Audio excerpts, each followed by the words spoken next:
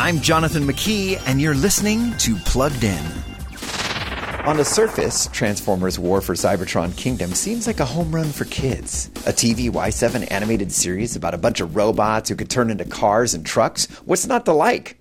And while it's true that the show is free of many issues parents might be concerned about, there's still more than meets the eye.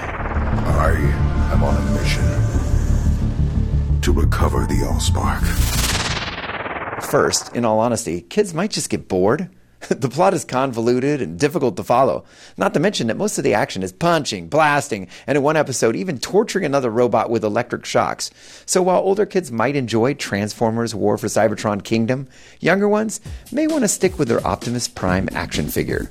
Before streaming the latest shows, visit PluggedIn.com/radio.